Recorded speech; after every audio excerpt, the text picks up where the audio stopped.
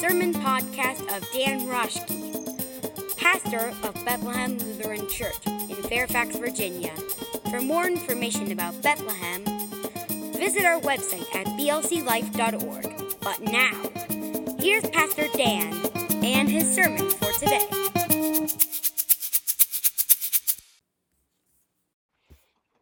Friends, grace to you and peace from the one who comes down to be with us in peace, from the one who forgives us in peace, from the one who shows us the way in peace, the one who calls us out in peace, and the one who loves us unconditionally and in peace. Amen. The weather's been crazy this week, hasn't it? Rain last Sunday and Monday, then it got all windy, then it was blue skies, then it was really cold, and some rain again now. I can't figure it out anymore. And that's a lot like this life. Don't know what's coming. The patterns that were once familiar and somewhat predictable all seem to be changing and unknown. Everything and everyone is on edge too. Not sure how people will react. I've had a few instances recently. I'm not going to go into it. But I said or did something and was expecting one response and got something totally different. I mean, like the weather. Didn't see it coming. Is there anything that we can rely on to go as planned these days? Is there anyone who we absolutely know will come through for us? Now, there might very well, and thanks be to God if there are, be people in our lives who we can trust and we would expect to come through, but sometimes circumstances beyond their control and ours take over.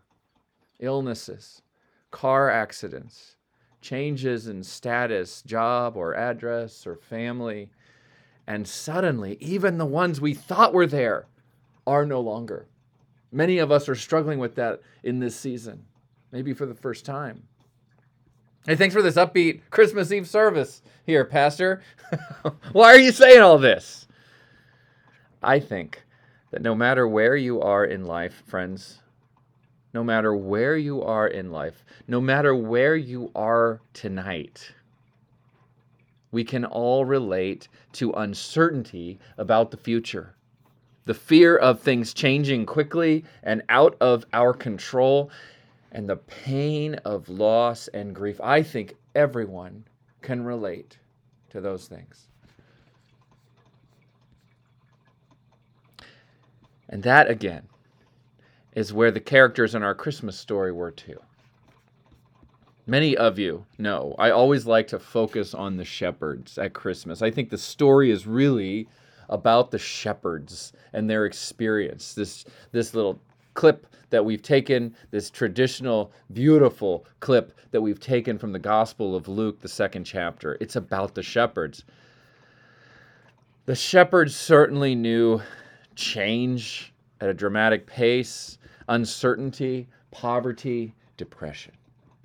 I mean, they were shepherds. Sheep are dumb. I believe they were grazing their sheep on land, on property that wasn't theirs, so they were unwanted. I believe they stunk, and they might have been drunk. I believe they were probably at the end of their rope. Those particular shepherds that were in the story, they didn't even get to work the day shift, you know? They had to be out in the cold, dark, dangerous, hopeless night. So yeah, they were definitely in that category with us of uncertainty about the future, fear about things changing uncontrollably, like the weather these days, and the pain of loss. But you know, Mary and Joseph were also. That journey that Mary and Joseph took from Nazareth to Bethlehem was a rocky road, literally. We imagine that Mary rode the donkey. I mean, that's what a lot of the art shows us, but the Bible, the text actually doesn't say that. She could have also been walking, 9 months pregnant. Either way, it was not comfortable. And I bet you can imagine the sores on both Mary and Joseph's feet from that long journey. Some of you know firsthand and far better than I the aches and the pains of pregnancy, especially at that late stage. And that's just the beginning of all of the anxiety, the fear, the pain, the uncertainty, right? Joseph knew for a fact that he wasn't the father of this baby that she's carrying.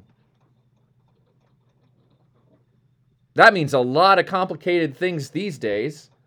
Not knowing who the father is of your partner, but knowing that it's not you. But then add to that the absolute social exclusion, the public shame that happens, the religious condemnation, even threats of death. And all he's going on. In Luke's gospel, all he's going on is what Mary told him. In Luke's gospel, the angel doesn't visit Joseph. That's Matthew's gospel. It was written in a different time, a different place. So if we just stick with this text in the gospel of Luke, all Joseph's got here is what Mary told him. How would you respond if your significant other told you, honey, an angel spoke to me the other night. Don't worry, it will all be okay. I'm having a baby. It's not yours, but it'll be okay. What? Can you imagine? That's Joseph. And, oh, Mary. You know, history and hymnody and tradition likes to turn Mary meek and mild. But I think she was a boss. I think she was assertive. And I'm not trying to be creative here or do something different for this Christmas Eve. I think that the song that she sings in Luke chapter 1, that's another sermon for another time. We actually heard that this morning. But suffice to say, she was tough. An 8 on the Enneagram, if that means anything to you. In other words, an advocate, a challenger to the system. Someone who wasn't afraid to take you or anyone else on. A mama bear, Mother Mary. The mama bear. A lot of men would probably not like her because, quote, women are supposed to be submissive, especially in that time. Her character and her position, her role in the book of Luke sets the tone. Joseph perhaps was meek and mild, but Mary, watch out, world. Flipping tables. This is the mother of the one who flipped the tables. Still, however, her feet hurt. Her body was sore. Her sense of security was all thrown for a loop, to put it mildly. Her life was in danger, so was her baby's. The fatigue and frustration gets to even the strongest among us, doesn't it? Everyone has their breaking point. And this is the cast of characters who are there in this timeless Christmas pageant. It is into that place, friends. It is into that state of mind, into that heightened sense of anxiety and insecurity, into that depression and desperation, into that anger, into that pain and fear and loss that God chooses to appear. Hope springs in tiny, poor little baby ways. Hope springs. Not in grand and glorious and triumphalist like Caesar Augustus ways, but among the stench of sheep. Christmas is for those who are sad. It really is. That's who it's for those who are afraid, for those who are feeling lost and alone and hopeless. Now, I have to confess something. I have to confess that I get pretty upset internally every year at this time because I feel like Christmas has been co-opted by those who are especially happy. And I feel like Christmas gets taken away, even if unintentionally. I feel like it gets taken away from precisely those for whom it's intended first. It's like someone stealing a gift that was handmade, handcrafted, specifically for you, And then someone else just swoops in and says, that's really cool. I think I'll have it. And just takes it. If you are rich, and I don't mean with monetary wealth necessarily, but that's got something to do with it sometimes, or a lot of times. I mean, if you're rich in spirit, and having financial security helps with that. It does. We can't deny that.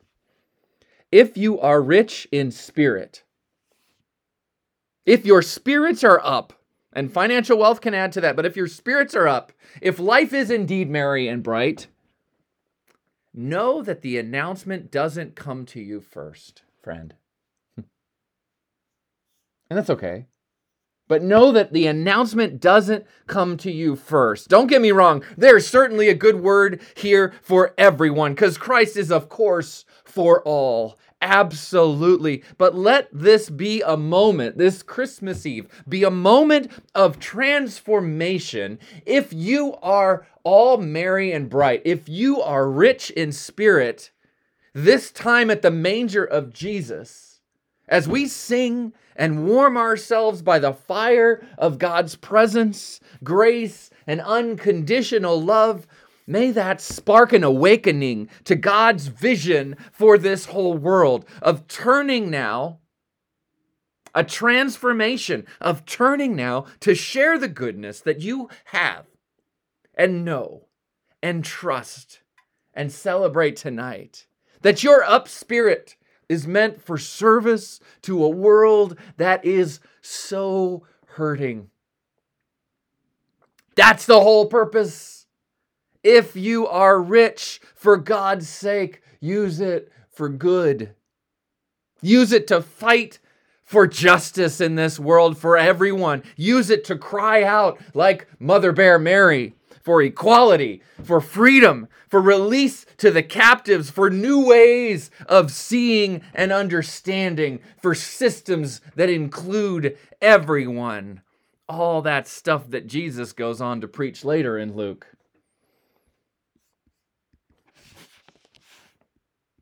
And if you are poor, and I don't just mean financially, I mean poor in spirit too. If you are poor, know that this message is first for you. Handcrafted and handed specifically to you this night. This is Mary's song, not mine. This is the shepherd's night, not the haves' night. In the deepest shadows of our existence, in the most difficult of times, in the coldest of nights, comes the hope, love divine, born in broken Bethlehem. And that means joy to the whole world. Joy to all those who dwell in fear and pain and grief and anger and loneliness and poverty and sickness and despair. Joy. Christ is for you first, friend. And no one can co-opt that peace that passes all human understanding. Christ is yours. This grace, right in the midst of the unpredictability. Christ is yours.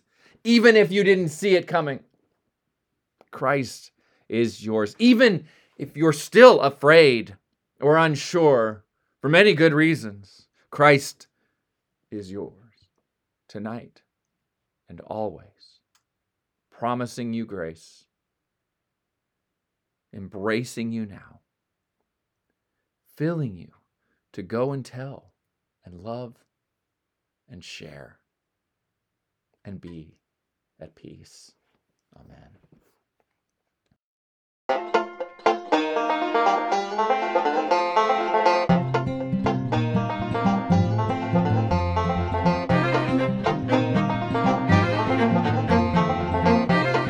On behalf at Bethlehem Lutheran Church, thank you for listening. Check us out again soon, and to learn more about our national church body, the Evangelical Lutheran Church in America, visit elca.org.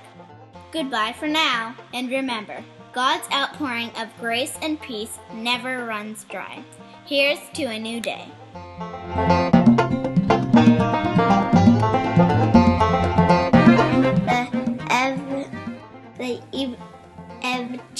Evangelical.